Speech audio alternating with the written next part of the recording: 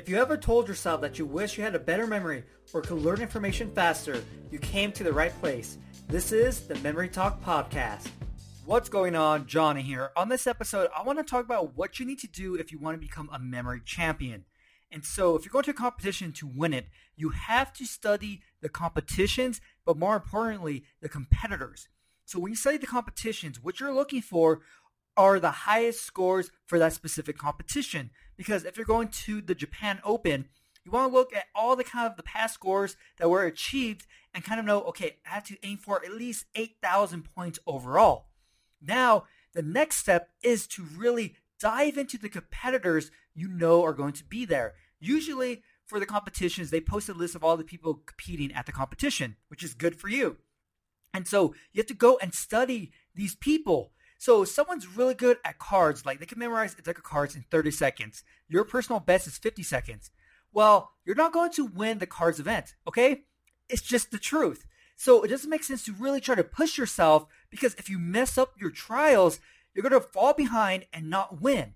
Because at the end of the day, for most competitions, except the USA competition, you win based off the accumulation of all your scores for the different events.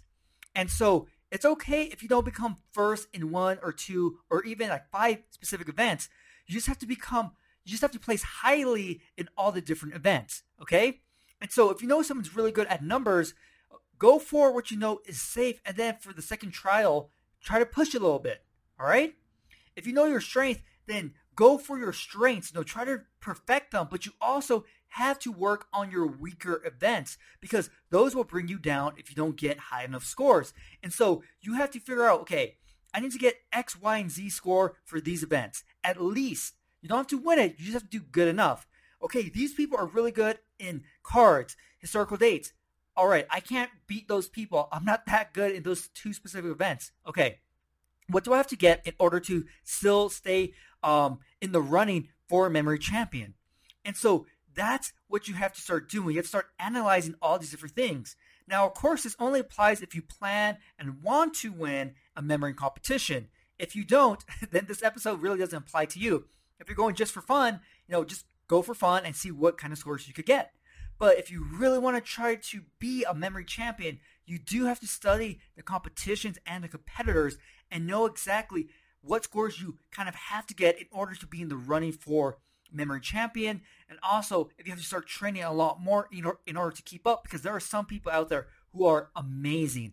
And if those people all go to one competition, and let's say the event is cards, and all of them could do, I don't know, maybe like 20, 30-second cards, you really have to push your card game up to start being at that level, because people who are champions already, they're pretty much good in all the events.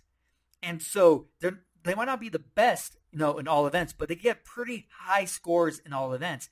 And so that's something you have to be aware about and might have to change your training in order to start closing the gap. If you want to learn more memory techniques, get your free memory program. A link is going to be in the episode description and the podcast description.